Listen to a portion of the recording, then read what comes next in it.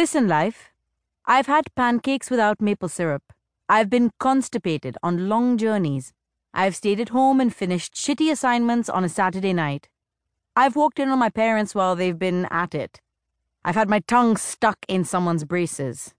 I've lost biscuits to hot chai. I've sat hungover through early morning lectures at college. I've unsuccessfully hidden hickeys from my father. I've made peace with my Al Qaeda picture on my driving license. I've lost my ATM card more than once. I've been served Pepsi when I've asked for Coke and not made a fuss about it. Hell, I've even been sober in Goa for an entire trip. So when my flatmate cum colleague Shruti announced at breakfast, then appealed again at lunch and finally pleaded during dinner that it's a Saturday night and we must go out clubbing and live a little, and I agreed, all I was asking of you was a harmless night of some self-gratifying attention, probably little cardio on the dance floor, and that much-needed drunk action that I could happily regret the next morning over lime water and a strip of aspirin in my bed. Or even better, someone else's. Someone with a cute butt, sculpted muscles, and some brains. That's just about it. Life.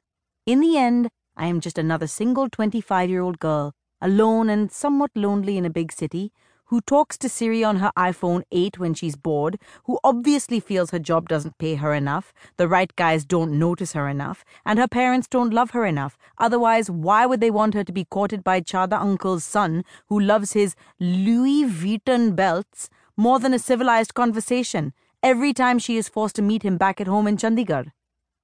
Life, it's high time we fell for each other. I did not disown you when you dispelled my teenage belief in actually falling in love before making it.